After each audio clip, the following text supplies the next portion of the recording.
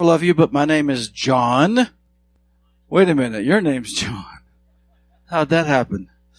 I don't know if there are more Johns in the room or Steves or Davids. No, there's just one David today, huh? I want to, first of all, tell you how happy Sherry and I and everybody else who serves here is to see you. But most of all, I want to tell you how happy your Heavenly Father is to see you.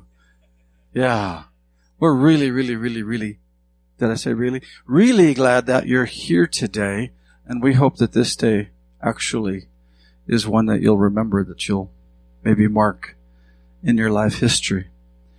No, that's not hyperbole.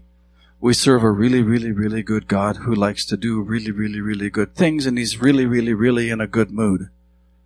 Especially today. Yeah, really. I want to tell you, I'm going to dispense with the announcements entirely today.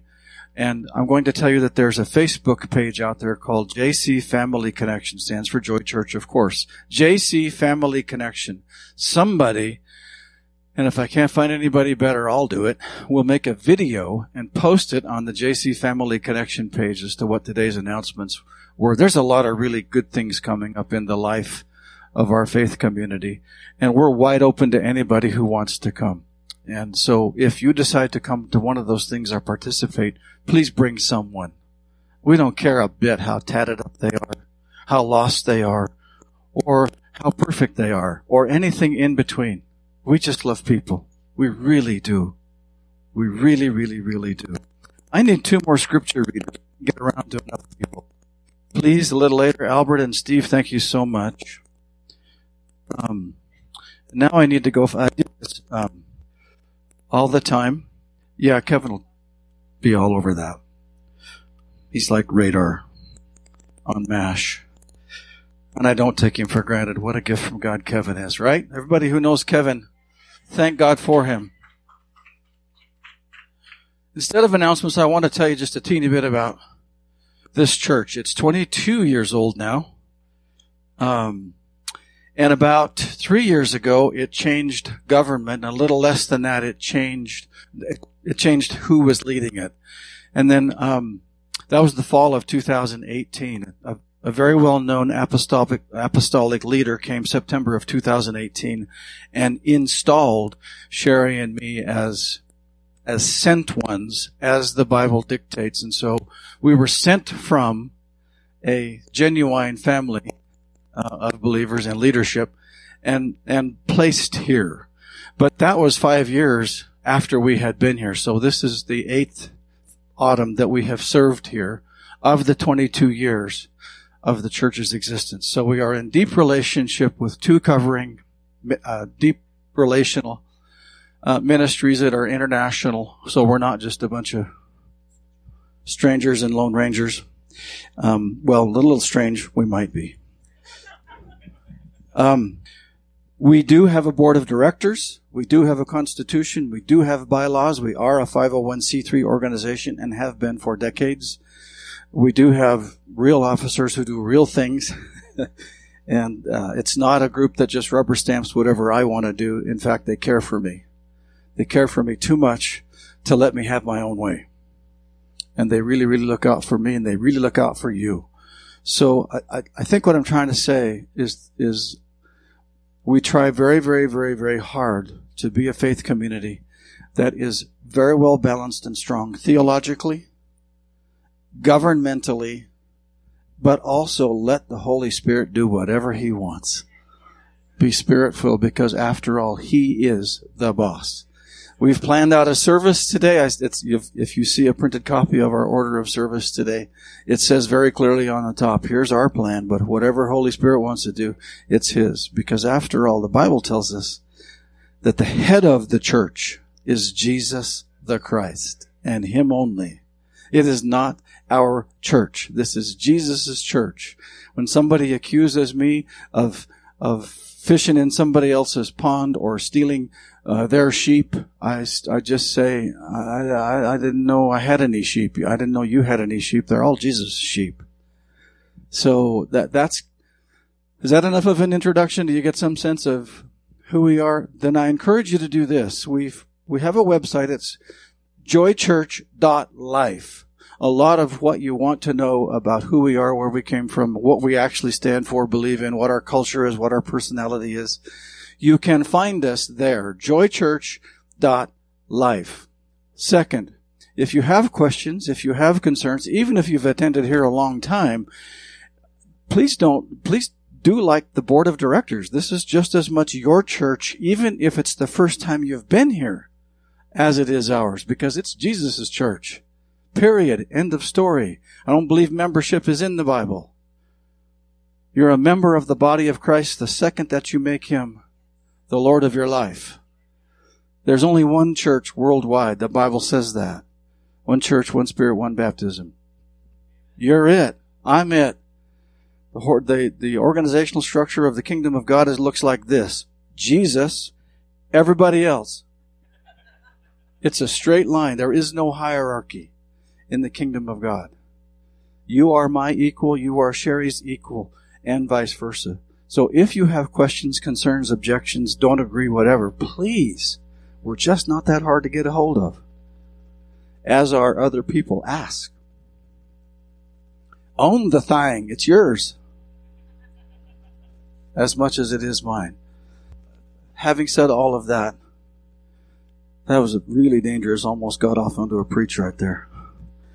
We're just super, super glad that you're here. It's a privilege and an honor to be with you this morning. So, today's message. I'm so eager to give this message. If it's half as good coming out my mouth as it is in my head, it's going to be good. I don't know. I try to make messages verbs. There's enough academia. You can get all the information that you want. I think Jesus is in the mood to change lives. I think He likes action. So I try to make message titles and I try to make messages verbs. That's a verb. Navigate the narrow gate. Now, an overweight, white, middle-aged guy should not to try to rap. Holy Spirit says, nah. Nah. But you can go there if you want in your head. Navigate the narrow gate. Come on. Somebody strike a beat. You know, we live in some extraordinary times, right? Probably this morning even you wondered mask, no mask. Probably this morning you even wondered vaccinate or not vaccinate. Probably this morning or sometime this week you wondered, well, who's right? Dr. Fauci and that whole CDC and all those other people, and they say all those people that in Clark County and even in Washoe County, we're now saying that the misinformation is actually a bigger risk than the virus. Is the virus what? And then there's so much really, really good research out there that says, hey, no, don't believe this stuff. Don't believe. Here's the real situation. Whatever you do, don't take the shot. And everybody else says, oh, for God's sake, take the shot. You're a criminal if you don't. And then there's the Democrats and the Republicans, and then there's the whatevers and the whatevers, and then there's the thises and the that's. And it's just, and then the crime rate is just going like crazy. The FBI just published that the homicide statistics are the highest they've been in 20 years, and divorce is altogether, domestic violence is out of control in our county and in our city. And you live in a crazy time. This is an extraordinary time. Now, I could tell you, and I'm not going to do that today, I usually do. I can tell you that it isn't comparatively as extraordinary as other times have been. But it is extraordinary. Would you agree?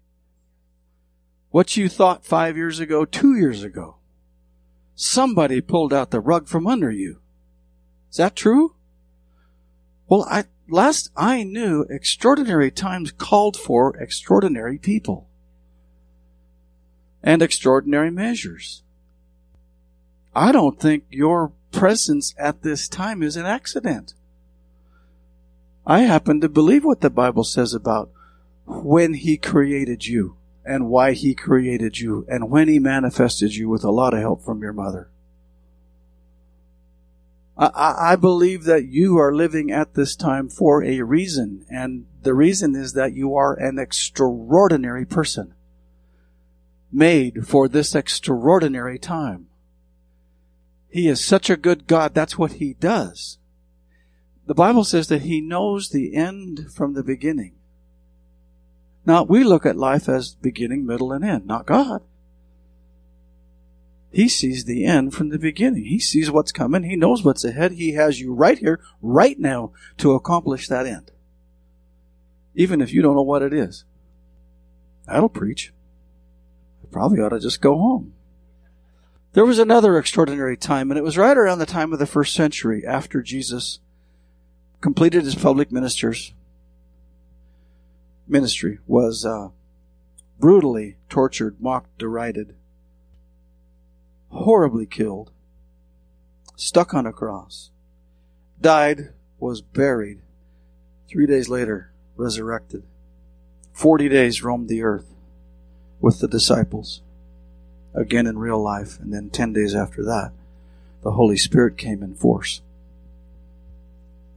Just so you could be here this day to do the work He needs done. One of our key phrases in our faith community is, without God we can't. Without you, or without us, He won't. It's always partnership. He needs us. Extraordinary people. People of the way. They didn't call them Christians back then. That word came into existence long, long after Jesus' public ministry and His death, burial, and resurrection and ascension. They called them at the time, they mocked them, derided them, persecuted them, everything else. They called these crazy people like me people of the way. People of the way. And that's capitalized. The way. Which is a pretty good clue where we're headed with this message. The narrow gate. If God is indeed good, and if God is always good, you would think that God would want to recruit all the helpers He could. So I've heard the following question posed about this scripture, and we're going to go there in a minute. If Christ has made possible the salvation of all, why does He say the gate is narrow and few will find it? See, that very contradiction provides the crux of today's message. It doesn't make sense. It's dissonant. It's incongruous. And it's such a good question.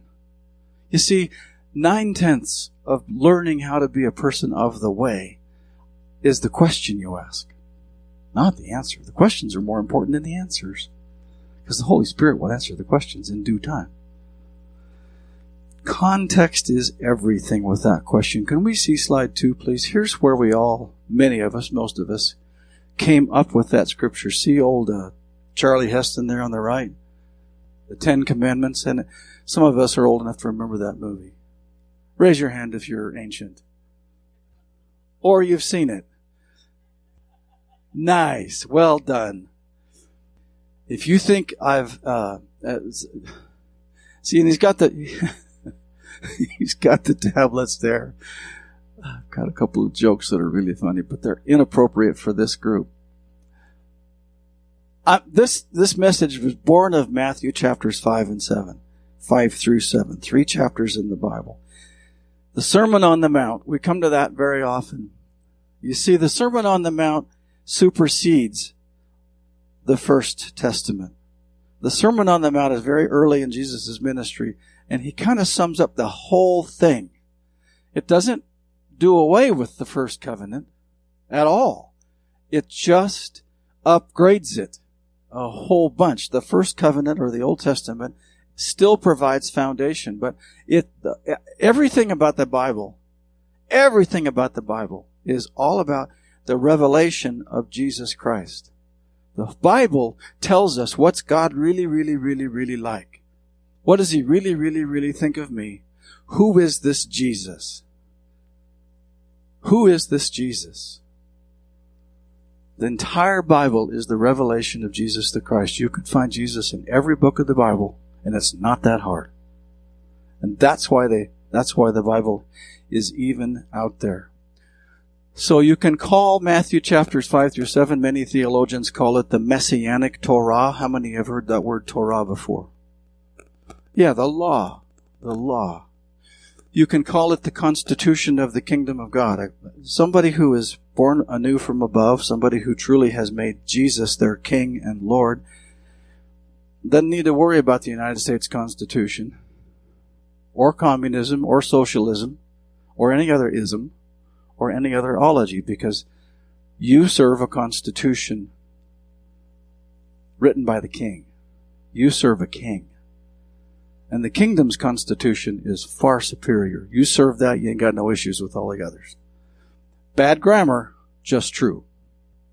I call Matthew chapters 5 through 7 the constitution of the kingdom of God. I call the Beatitudes Matthew 5, and there's 9 verses in there. I call that not the Bill of Rights, the Bill of Privileges. He tells us in those verses exactly what the behavior looks like of someone who's caught it. Someone who gets the goodness and the power and the authority of the King. So you can call Matthew 5 through 7 the 10 Commandments 2.0. Jesus himself said, it's right there. In ink, I tried to match the color. I don't know how I did. If you think I've come to set aside the law of Moses or the writings of the prophets, you're mistaken. I have come to bring to perfection all that is or has been written. That's in Matthew chapter 5, early in the Sermon on the Mount. We making sense so far? That's amazing. Let's go to slide 3. Rethinking what Jesus actually said. I'm tempted to ask you all to read this aloud, but I don't want to imprint it as it is, so I'll just read it. Enter by the narrow gate, for the gate is wide and the way is easy that leads to destruction, and those who enter by it are many. For the gate is narrow and the way is hard that leads to life, and those who find it are few. I think that's in the Passion Translation. I can't remember. I like the Passion Translation for a lot of reasons, mostly because it's translated from the Aramaic language every place it can be, and that's the language that Jesus spoke. Now, take a moment to ask yourself the context in which you first heard this message. Whenever I heard these words, and they were composed by Jesus the Christ himself, almost without exception, they were embedded in the context of, here's some big words, of an evangelistic sermon describing the way of salvation that leads to eternal life. Now, in contrast, the way of destruction was identified as the road to hell. In that context, Jesus' warning sounds unequivocal. 1, only Christians go to heaven. 2, very few will become Christians. And 3, therefore, only a very few will go to heaven. The majority will choose the wide road that leads to destruction and eternal damnation. Ominous stuff. In fact, in the context of evangelistic preaching, Jesus prophesies hell for most of the world, and the elect will only be a small remnant who survive. Now, I grew up in Montana, in a rural county in the southwestern portion of Montana that's famous for cattle, sheep, and hay. And so, if you did anything as a kid, you worked as an irrigator, you participated in brandings, and you worked cattle. At some point in time, you worked cattle. And there's a thing, whenever I heard this, it reminded me of this implement that we had in southwestern Montana called a squeeze chute. Anybody ever seen a squeeze chute? Well, I'm fixing to show you a video of one. It's 2 minutes long. You ready? Here, this is my illustration of that translation of the Bible. So whenever you're ready, cut the lights and let's roll that video. Now, every one of these cattle represents a church person. Here comes the first one trying to get to heaven. And so we got to get in there. And see, here's what the preacher says, Sunday school says, the program says. You think you can go that way, but nope. You better read your Bible. You better tithe. You better follow the rules. You never made it. You didn't make it. Next one. Hey, I'd like to go to heaven, but nope. I spend too much time in the bar. I drink alcohol. Or I get tattoos. Or I lead a filthy lifestyle. Oh, if only I hadn't put my eyes on that other woman who's not my wife, I probably would have made it to heaven. But nope, I'm going straight to hell. Okay, again, I'm going to try it again. I'm going to go back to church. I'm going to read my Bible. I'm going to do my morning devotion. I'm going to eat the right food. I'm going to do everything. Oh, I got trapped by the law yet again. Wish I could go to heaven, but no, I'm in a squeeze chute. I think I'll just kind of mosey in here. And I've kind of half given up. I think I'll just forget the whole thing. I'll just saunter my way into hell. I'm going there anyway. It's a lost cause. You kind of get the drift of this? Make up your own story about what happens to these critters. Except for this one. Because wide is the gate. And there's the grace message right there. It had nothing to do with getting squozed, which isn't even a word. It has not. It's by grace we are saved. So that's pretty much the gospel according to what you just, or maybe I am the only one who ever heard those verses in this context. Unfortunately, the preachers who proclaimed this gospel had smuggled Christ's word into a new context, which is altogether foreign to the sermon in which it was first preached. In its original context, the Sermon on the Mount, Jesus himself explicitly defines both the roads, which are two ways of life, and gates, which are two outcomes. Next slide, please. Here I go, not going to rap again. Renovate in order to navigate the narrow gate. The two verses, 7, 13, and 14, in some Bibles there's even a heading between the two. And you see 13 and 14 were unfortunately sliced off of 12. 7:12. In everything you do, be careful to treat others in the same way you'd want them to treat you. For that is the essence of the teaching of the law and the prophets. Then it goes on to say that the narrow road is Jesus himself distilling, boiling down the entire First Testament, all the law and all the prophets, to that, to one essential teaching. Here's what he says. He summarizes the law and the prophets by saying there's a narrow way, and here's what it is. Treat others as you want to be treated. That's right.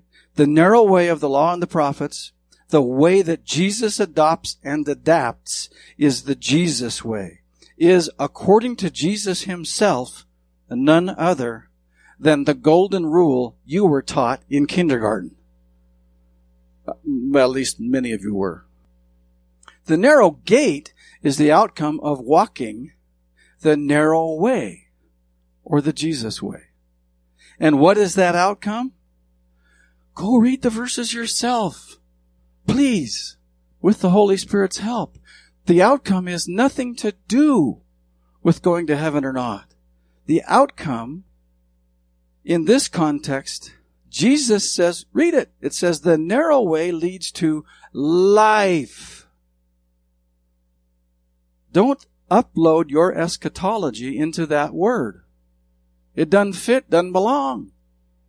It has nothing to do with end times. That's what eschatology has to do with, is studying end times. Jesus' abundant life starts now, not later, for those who want to live that way. The broad road includes the road most people choose. And here's the part that's going to sting a little bit. It's the road of selfishness and self-centeredness. That's the broad road. Instead of treating others as we'd like to be treated, most people are obsessed with their own welfare, looking out for number one. We're taught that from very early on. The wide gate is the ironic outcome of the broad way of self-seeking. What is the consequence of a selfish life? Devoid of sacrificial love, devoid of mercy, devoid of forgiveness, devoid of love, devoid of hospitality, devoid of openness, devoid of love. I've said that 3 times now. Does Jesus say the broad path leads to hell? No, not in this context. No, he says the self way, instead of leading to hell, leads to self-destruction. Leads to destruction. He's not talking about being thrown into some medieval torture chamber. Jesus is speaking about something we see every day. And if you take one note, here it is. Selfish people self-destruct. Selfish people self-destruct. Selfish people self-destruct. Their lives, their relationships, their vocations either suddenly implode or inexorably, big word meaning can't stop it, decay before our eyes. Anybody know, anybody watch somebody so self-involved over time, unwilling to change, see their life gradually decay? Relationships, work, jobs, financial well-being, habits. Self-involvement, self-defense, self-protection, self-interest, selfies, my community, and more. Pretty soon, without realizing it, we begin to serve a God that we make in our own image. Yeah, if the way is the one I make it, then my God is what I paint him to be. Which means I make God into my own image. Because it's self-interest. Well, and the next thing I do is I align with others who think like I do. And I throw rocks at those who hold different views. Can I tell you something? That right there is exactly what God calls idolatry. That's what idolatry actually is. And he hates it. He hates it. Why does he hate it? Because he's an angry, punishing God? No. No, that isn't why he hates it. He's a good God who's always good, who's never not good. He's way better than you think he is. At all times. He hates it because it makes his heart sick. He hates it because he had you as an idea before the foundations of the earth.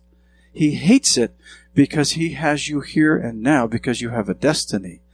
And he loves you more than you could ever possibly be loved by any human being, including yourself.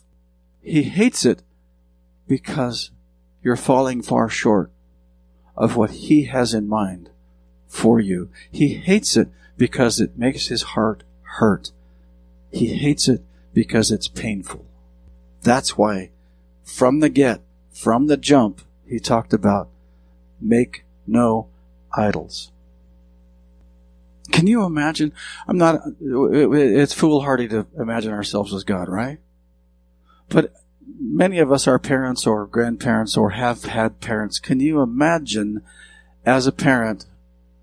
Well, the Holy Spirit just told me there are parents in this room who actually are experiencing this right now, so I need to tread very carefully. Is there anything more painful than watching our own child self-destruct, having a life gradually being destroyed as a result of their own hand and their own choices? Is there anything more painful than that? So, Holy Spirit, I'm saying, please minister to anybody in this room who is experiencing that now or ever has. Speak healing, speak restoration, because your word tells us that they will come home. Your word tells us that it's never too late. Your word tells us never, ever, ever, ever give up. Your word tells us that it's your loving kindness that helps people think differently, draws them unto repentance. So please fill each person up in this room with more of your loving kindness and more of a draw to your character, nature, personality, and Scripture. That the very love, the magnetism of the love of God would draw those children closer to you. In the name of Jesus, I pray.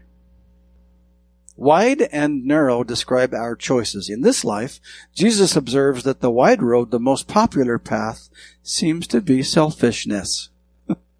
And the narrow road, the road less traveled, is the golden rule option. So he's talking about choices we make in this life and how they play out on the ground. Not in the air and not underground, not in the spiritual realm. No, in the touchable, tangible, real life soul and flesh realm. In context, he's not talking about saying a contrived sinner's prayer so that you can avoid hell. He's talking about following him on his way, the narrow way, the Jesus way, the way of the cross. Big word, alert. That's right, the golden rule is the principle of the cruciform kenotic life in Christ. Cruciform, cross-shaped. Kenotic, self-giving, life in Christ, and only in Christ. Jesus didn't teach his disciples about the narrow way as congratulations for finding their way into his kingdom. No. No, this was not an evangelistic message to people outside. No, this is the Sermon on the Mount. He's talking to 12 disciples, and there's hundreds of people who are hangers-on because they've seen miracles. He's talking to his church. He's talking to his followers. They were directed, this is directed as warning, loving warning to his own followers. That's the context. Do you receive that? Does that make sense to you? Can I see some heads go? Yeah. And if you're sleeping, it's okay. You needed the rest. Jesus is noting that the sad reality that even most Christians, yes, even those who will spend their eternity with him, nevertheless waste their lives on the popular highway of selfishness. After all, who really wants to opt into the life-giving experience of Christ's kingdom here, now, and coming? I mean, really. Not many, apparently, because love is hard. Love is. Anybody experience that? Loving unconditionally is hard. Because that joker didn't deserve it. And that sassy teenager didn't deserve it. And that rebellious so-and-so and that coworker and especially that boss don't deserve it. And what that person did to me when they betrayed me, and what that church did to me, the spiritual abuse I underwent, nope. Maybe you can do that. Too hard for me. Anybody ever experienced that? Sure. That's why Jesus is so lovingly telling us this. Because the book of Hebrews tells us that he went through and experienced everything, every feeling, every physical malady that you and I ever will. Listen, this is Matthew chapter 7. This is like, not even 10 minutes after Matthew chapter 5. When he says in Matthew chapter 5, if somebody slaps you right across the face, and there's a whole sermon there because right cheek, left cheek, it really, no, I'm serious. It really matters in the Jewish culture. It's fascinating. It's way more than what you think it is. Because God is way better than you think he is. Forgiving is a bitter blow to the ego. It's death to the old self. Who wants that? Not many, according to Jesus, but it's exactly what he's going to do. Who will follow? So how did we miss this most basic teaching? I'm going to give you some bonus content today. How did we miss it?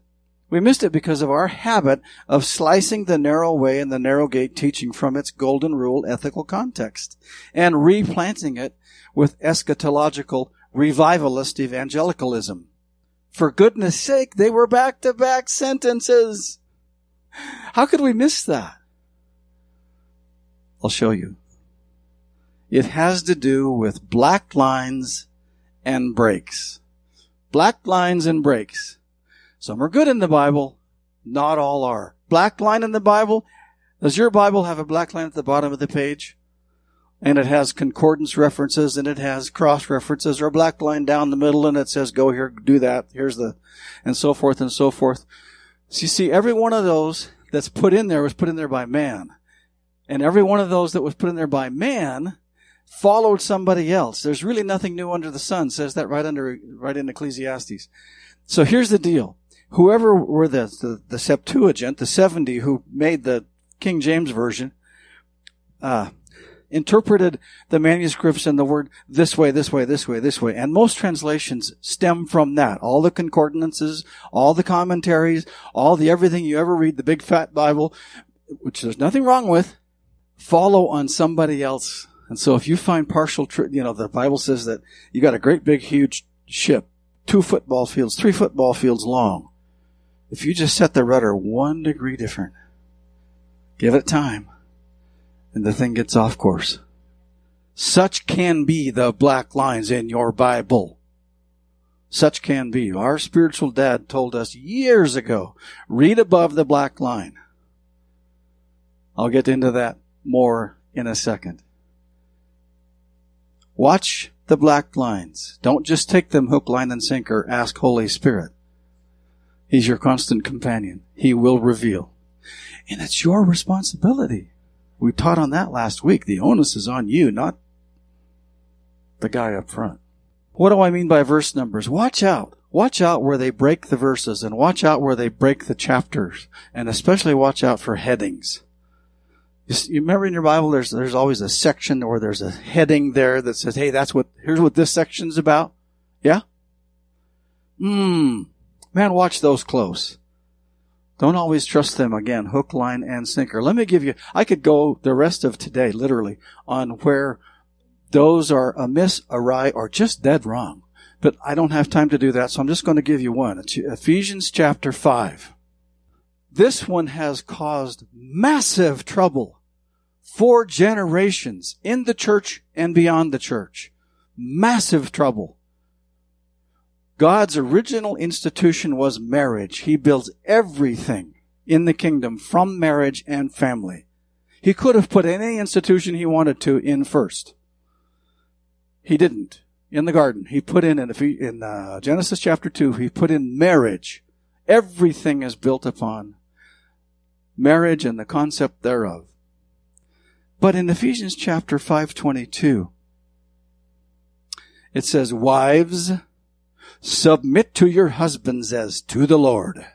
And there's a section heading right above that says wives and husbands or something like that in most of your Bibles, if not all of them. What's that? Yeah, Pastor Jack said that? Yeah. So, not in their Bible. Cause it's Pastor Jack. He's somebody that we trust a lot, even though never mind. Who put that heading there? Not the Holy Ghost. There are 2 giant problems with that. The first one is, if there's to be a heading at all, it's in entirely the wrong place. It should be way earlier, because I just told you verse 22. What does verse 21 say? The one right before it, above the heading. It says, depending on the translation, submitting one to another in reverence. I'm to revere her. She's to revere me mutually. It's supposed to be a contest in who can do the most for each other, who can lift. Sometimes we do pretty good at that. A lot of times we fall a little short, me and her. You? Yeah. But it's mutual submission. It's mutual reverence. Number 2, this was never written to anything having to do with marriage. This entire book is written to a church. It's how to grow and raise and run a church. Actually, a regional church in the city of Ephesus. This is directed to the church. He just uses marriage as a metaphor, as an illustration. Now, there's nothing wrong with building a marriage based on the book of Ephesians. You'll love it if you do. I'm not saying that. I'm just saying yes, it's about wives and husbands, but it's not about wives and husbands. The context of this is everything. It's to a church, corporate people who are taking a region for Christ, who are absolutely destroying the works of a horrible set of idols and enemies. The spirit of Artemis, the Greek god Diana. It's just an insidious, sick, toxic place, almost as bad as Reno. No, not as bad as Reno, but certainly as bad as Pahrump. No, just kidding. It was a horrible place. And this was all about how to destroy the works of the enemy and manifest the kingdom of God. And he used marriage as a metaphor. So be careful of headings. There's a horrible chapter break at the end of Romans chapter 8.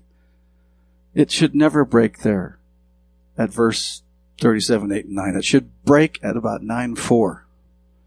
It cuts off so much. And on and on and on and on and on. Read above the black line. Be leery of breaks, verse breaks, chapter breaks, and be especially leery of headings. Ask Holy Spirit. I'm running low on time. I got to get moving. I can't just leave you with that. I need to help you with Bible reading. So can we see the next slide? I hope you'll take a picture of this. If you want me to, I'll put it up on the JC Family Connection page. This is how to read the Bible. This is after decades and decades and decades of combined experience and in deep relationship with very well-known theologians. This is how I like to say it. Whenever you sit down to read the Bible, please, first and foremost, partner with Holy Spirit. That's what His job is. His job is to reveal Christ to you, to illuminate Christ to you, to show you what God's really like and what He really thinks of you, and to show you, and He'll show you something different every time. He's a person. He will partner with you. Ask Him to reveal, to illuminate Christ. Ask Him to help you open your heart and mind to truth, to what the Bible really says. And again, read above the black line, question headings. And this is a method that's certainly not that Sherry and I didn't invent, but we've taught it a number of times in a number of places, using the soap method. That same Ephesians book talks about washing with the water of the Word. And that's always good, especially in times of COVID, to wash with soap and water, or water and soap. So this is just an acronym. SOAP. And you can read it there. When you read the Bible, do your best to really, really get the meat of the Scripture. Do your best to observe. Use your senses. Have the Holy Spirit help you. You can actually hear, see. You can make a movie or a video. You can actually sense. And sometimes, is anybody in the room as weird as I am? Sometimes do you get a smell when you read the Word, a pleasant smell? Or do you get a couple of heads nodding. So you can actually, the Word is living and active. Well, it will actually, I don't know what the right word is, prompt your senses, I guess. So, and then the A is application. What am I supposed to do with this? How am I supposed to make it live? How does this pertain to me? Ask Holy Spirit. He'll help you. Or ask other people. And then pray. You'll notice throughout all of those that I've written down, and this is one I'm not very good at. Sherry's husband's wife is way better at it than I am. Writing it down, journaling it. Can I just tell you that I've been talking about the 10 Commandments 2.0? Did you know there's a 3.0? It's in John chapter 13 and John chapter 15.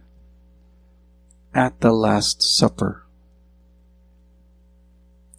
I don't have time to tell you about that today. Maybe another day. But maybe go read it. There's a 10 Commandments 3.0. That's the eternal one. Anyway, so if the narrow gate is actually all about life and life more abundant, what's some better context? How do I put this into practice? What's the path? And for God's sake, how do I avoid that awful squeeze chute thing? First, John the Beloved, John the Revelator, John the Apostle shows us what pulls us off the path, tells us where all temptation has its roots. Next slide, please. And here it is. 1 John 2:15 through 17. Do not set the affections of your heart on this world or in loving the things of this world. The love of the Father and the love of the world are incompatible. For all that the world can offer us, the gratification of our flesh, lust of the flesh, the allurement of the things of the lust of the flesh, the allurement of the things of the world, the lust of the eyes, the lust of the flesh, and the pride of life is what most translations say. All sin, or all temptation, can be found in those three areas. Wish I had time to tell you the context of the book of 1 John. None of these things come from the Father. Everything in the world is in the process of passing away. And those who love to do the will of God the will of the Father will live forever. That's what repentance is. We turn our minds, turn our existence, turn our thinking to that of the Father. So, that's what pulls us off. Whole nother sermon, whole nother day. We could develop an entire week of seminars out of that. That's where your temptation is going to lie. What pulls you off? Lust of the eyes, lust of the flesh, pride of the life.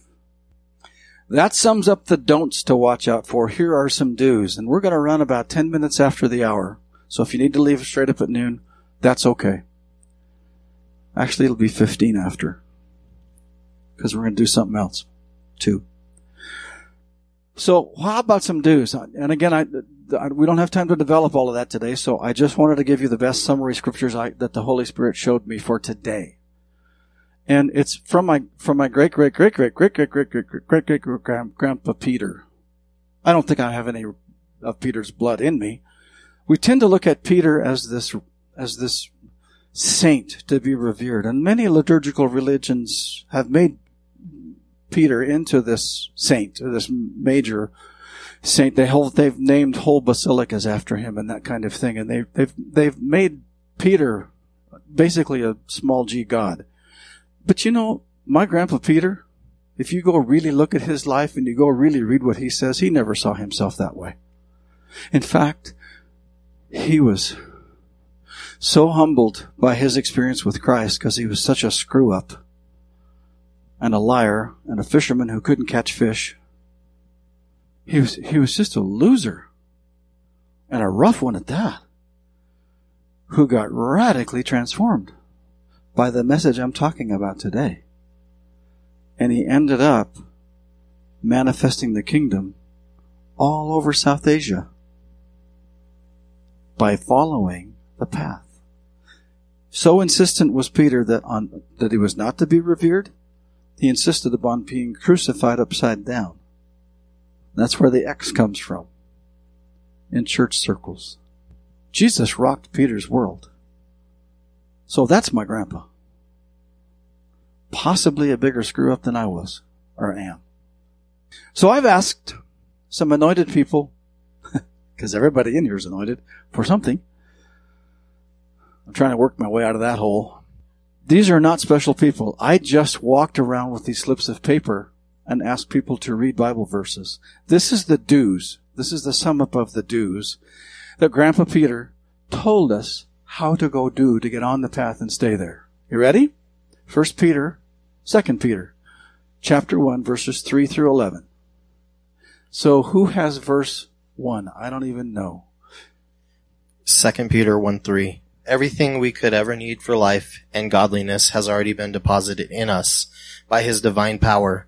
For all this was lavished upon us through the rich experience of knowing him, who has called us by name and invited us to come to him through a glorious manifestation of his goodness. What? Is God that good? Yes. How about reader number 2, please? These are the do's. As a result of this, he has given you magnificent promises that are beyond all price, so that through the power of these tremendous promises, we can experience partnership with the divine nature by which you have escaped the corrupt desires that are of the world. The broad road. Reader number 3. Next verse, please. Yes, wait for the mic because this is being recorded. So devote yourself to lavishly supplementing your faith with goodness, and to goodness add understanding. And to understanding add strength of self-control, and to self-control add patience, patient endurance, and to patient endurance add godliness. Godliness. Can I park on that one for just a second? Almost all your translations say that. And what it, if you really dig up the source language, I'm going to keep this really short. It means God's nature. You can develop the nature of God within yourself. In fact, in the root language, in the source language, it actually can say that when you're born anew from above, you become, this is in the Bible, of course, you become an entirely new creation. Right? New creation, 2 Corinthians 5:17. I've said for years that I really truly believe when that happens, something shifts in our DNA. Where I get that from, in part, is this verse. Because if you look it up in the source language, it actually says that you can actually not make it read. It actually says that you have God's DNA inside you, the Zoe life of God. And it says the same thing in John 10:10. Life and life more abundant means the life, the nature of God inside you. You're not God, you never will be. Don't get that twisted. But you can have the very nature, the DNA of God in you. Godliness. Next reader, please. I have. And to understanding add the strength of self-control. To self-control add patient endurance. And to patient endurance add godliness. Oh, did I repeat something? See, go read those verses. It's really awesome. How about number 6? There's another one in there. Yeah. 2 Peter 1:8. Since these virtues are already planted deep within, and you possess them in abundant supply, they will keep you from being inactive or fruitless in your pursuit of knowing Jesus Christ more intimately. But if anyone lacks these things, he is blind, constantly closing his eyes to the mysteries of our faith and forgetting his innocence, for his past sins have been washed away. For this reason, beloved ones, be eager to conform, validate that God has invited you to salvation and claimed you as his own. If you do these things, you will never stumble. And finally, oh, that's a repeat again. I did it again. Never mind. I'm so sorry. For this reason, it says, right? Same thing that Alicia just read. Okay. I apologize for that. I was in too big of a hurry and I didn't proof it adequately. 2 Peter chapter 1, verses 3 through 11 give you the headings, the bullet points on how we can find the narrow way that leads through the narrow gate, to navigate the narrow gate. And then we can develop everything from there. That's when we teach discipleship. Those are very commonly our core verses. But I don't think that's good enough. I think you need some more actual, touchable, tangible, real live actions you can take. So that's the next slide. I'm going to send you out this morning with ready, set, go. First, resign as master of your universe. Based on results so far, how's it working? Read 2 Peter 1, 3 through 11 several times using the SOAP method, and I didn't expect you to memorize that. Here it is. You can take it home, stick it in your Bible, and this will walk you through it. There's a whole handout on how to read your Bible more effectively. It isn't the only way. There's lots of good ways, but this is just one good way. Take a long time. Come back to it every now and again. And really, really study Matthew chapters 5 through 7. This is your new constitution. I don't know how to say this more. I'll just try. Holy Spirit, help. Just put this in everybody. Way beyond my ability to convey it. Invest in communion. We have so cheapened communion over time. It's a deep, sacred, powerful thing to do that can light up the divine nature of Christ in you, because what it does is it reactivates the Jesus that's inside you. This is one of my keys. I finally found someone that seemed to be living this way. Finally, it took me decades. But I finally found someone who was farther along the path, walking through the narrow gate, than I was. And I just began imitating him. Somebody who's farther down the path than you and imitate. I did it from a distance. They didn't even live in the same place I did. I kind of stalked them a little bit. I kind of became a fanboy. And I'm really glad I did it. Double dog dare you to do the last one. A minimum of 10 times per day for the next 10 days. Say like you mean it. It's not about me. It's not about me. It's just not about me. Here comes some offense or another. It's not about me. Here comes some memory of some old thing and how much I need to dispense justice. It's not about me. Here comes some Bible verse that doesn't make any sense to me and it doesn't fit my narrative or my mind. It's not about me. It's just not about me. It's just not about me. 10 times a day, 10 days. Watch what happens. If you do more than 10 times a day, good on you. If you go more than 10 days, good on you. But try this, 10 days. The younger you are, the more you should try it, because old people, we don't need to repeat this because life teaches it to us. I'm not the boss of anything. I'm kidding about that. Many people who get to be our age haven't learned this, and woe unto them because their life is decaying. It's just not about me. Okay? All right, told you quarter after, we're going to make it. I want to get you off on the right foot. Remember that fourth bullet point? Investing in communion. This morning I'm going to offer you the opportunity to do it like you never have before. I couldn't make up my mind whether to ask Holy Spirit to help me make up my mind. But whether to do this corporately, whether ushers should serve you, whether Sherry and I should serve you, whether you should do this individually. And here's the deal. The narrow gate is yours. It's before you. The choices you make to walk the way are yours to make. It's a highly personal, highly individual choice. The book of Romans tells us there is therefore no condemnation in Christ. Nobody's looking at you. No, it's between you and the Holy Spirit of God. Whether you walk over there to that table and get your own communion elements, take them back, and if you're with somebody, maybe you're going to take it together, maybe you're not.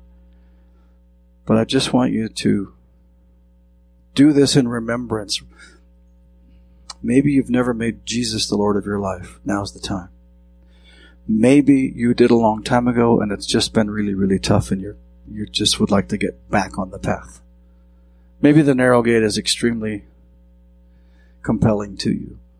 Whatever the case, if you just simply want to reactivate or activate Jesus in you, and if you truly, truly, truly are willing to surrender to the point that you need to in order to attain intimate relationship with God, hope, joy, peace, authority, power. It's just your choice. And we're going to play a video that I think speaks to the moment. And it takes about a little over 4 minutes, I think it is, just to let you do business with Holy Spirit. Holy Spirit, what are you saying to me? Holy Spirit, what are you showing me? The communion elements are right over there in those plates. It's not it doesn't matter to me whether you come and get that and take of it or not. It matters a lot to Abba. And if you don't, you know what he says? They could have gone the direct path. Now they're taking the scenic route. That's okay. I'm still with them. I still love them. I will not forsake them. I will not leave them. But I'd love it if you took the direct path because I so love you. So, do business with Holy Spirit. Just let the song minister to you. Take communion when you and whoever you're with feel it's right. Purify my heart. Let me be as gold and precious silver. Purify my heart. Let me be as gold, pure gold. Refiner's fire. And my heart's one desire is to be holy, set apart for you, Lord. And I choose to be holy, set apart for you, my Master, ready to do your will.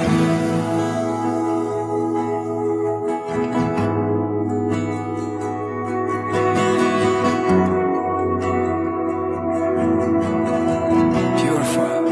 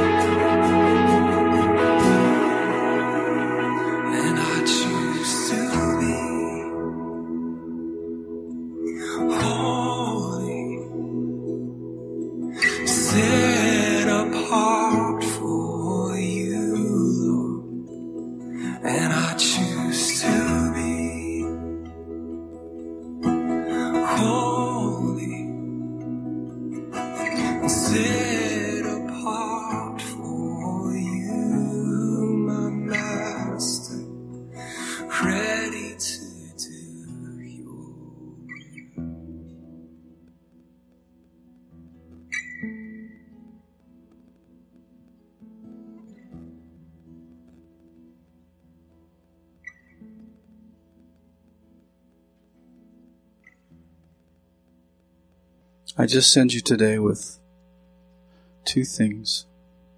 First, let me encourage you. The JC Family Connection Facebook page is a private page. Just go ask to join, and we'll get you approved right away, and we'll have announcements up there. I think I will go ahead and put these slides up on that page too. Okay? Number 2, remember that if you want to know more about who we are, what we're like, joychurch.life. Third, and most important, God is way better than you think He is. He just is. It's been an honor and a privilege to worship with you today. Thank you for allowing us to serve you. We hope we get to again. Have a great rest of your beautiful Sunday. Enjoy this October weather.